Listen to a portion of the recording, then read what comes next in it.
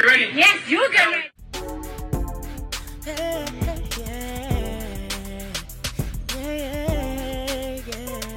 If you want the latest news in the streets, join us and tune in for the tea. Breaking news with integrity. So tell your friends and your family. It's the Lovely Tea TV Show, bringing you good tea and good vibes. It's the Lovely Tea TV Show. Be sure to share, like, and subscribe. Hey you guys, I hope you guys are doing good this evening. So if you guys do not know, the Meg Thee Stallion and Tory Lanez trial started today. And child, a lot of tea's coming out. A lot of stuff is being spilled. The guy from Lawyers for Work, he's the one who had covered the Tekashi 6ix9ine trial.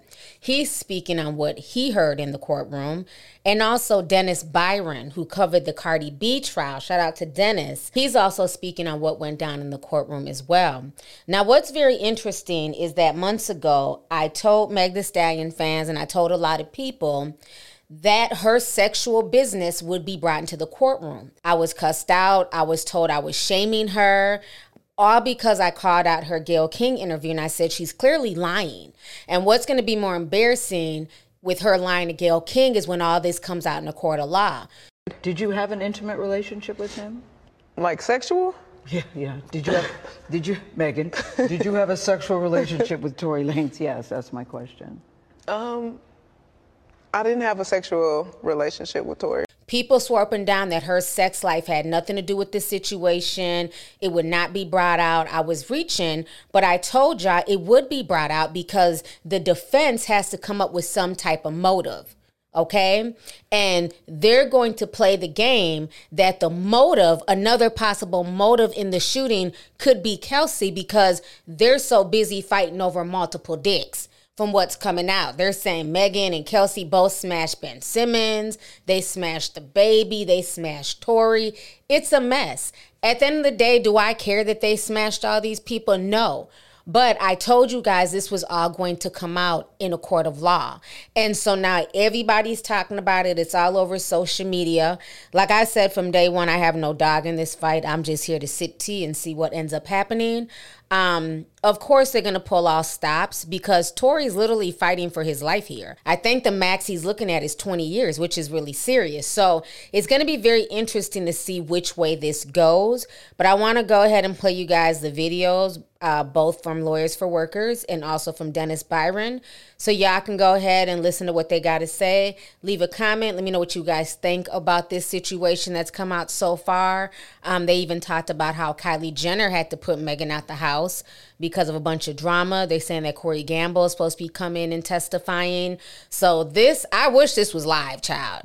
They done bored us to death with that damn Johnny Depp trial. This should have been on television because this is more interesting than anything, especially being that we've been waiting damn near 3 years for this case, okay? So go ahead, leave a comment. Let me know y'all's thoughts. And as more information comes out, I'll be updating you guys. Hopefully there'll be even more information tomorrow when Megan takes the stand and we get to hear her side as well.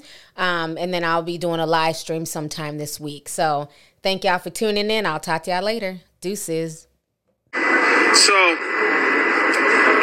it's the prosecution's contention that the fights started in the car between Megan and Tory because Megan allegedly said that Tory music was no good.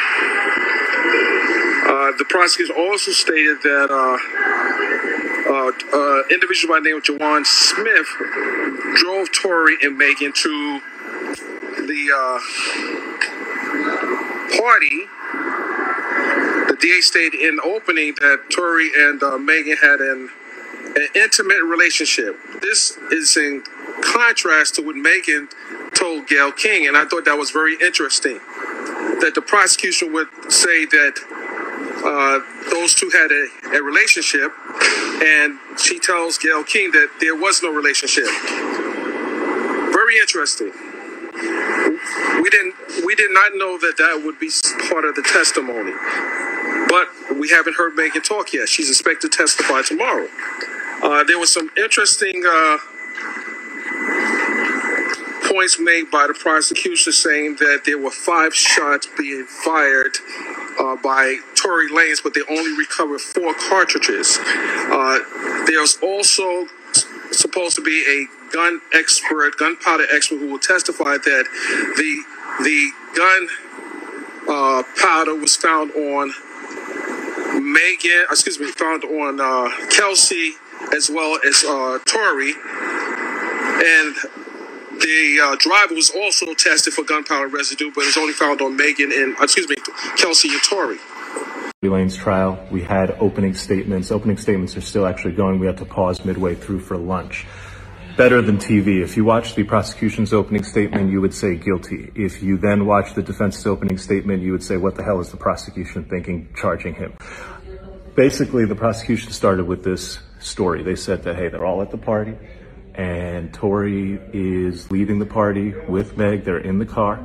An argument breaks out, during which Meg says and insults his skills as a rap artist. This leads to a situation where she gets out of the car and he shoots at her feet and yells, "Dance, bitch." And then she ends up at a hospital, and a doctor takes out 3 fragments of bullet wounds from her foot.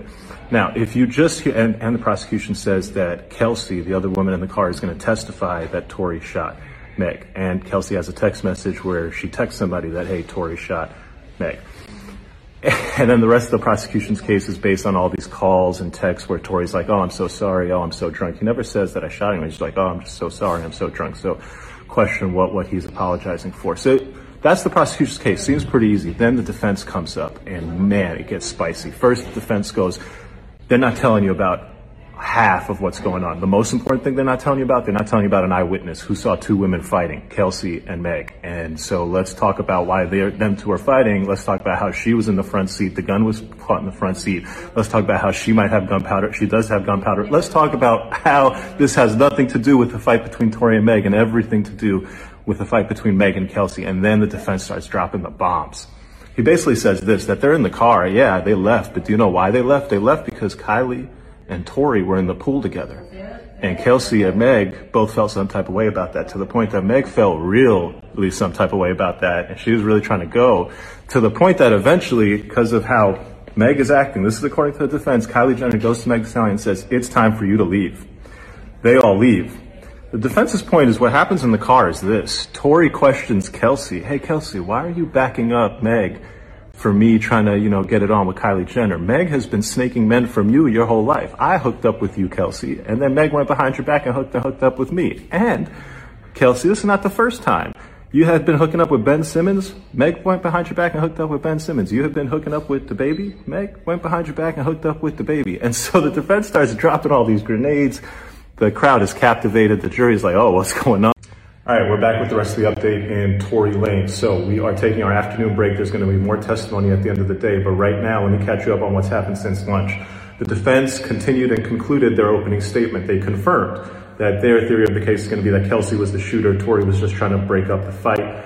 Then the prosecution went up. They put on a police officer as their first witness. This is the police officer who arrived at the scene of the shooting. He testified about how he saw gun casings, blood spatter. This was a big mistake in my opinion, because the defense attorney ended up tearing this police officer's testimony to shreds. He basically got the officer to admit that they did not use the proper evidence markers to mark and identify the location of every piece of evidence. So the police cannot tell you where blood was found exactly in relation to the gun casings, where based on the trail of blood the victim would have walked around. They can't tell and paint the whole story of what happened when the person got out of the car.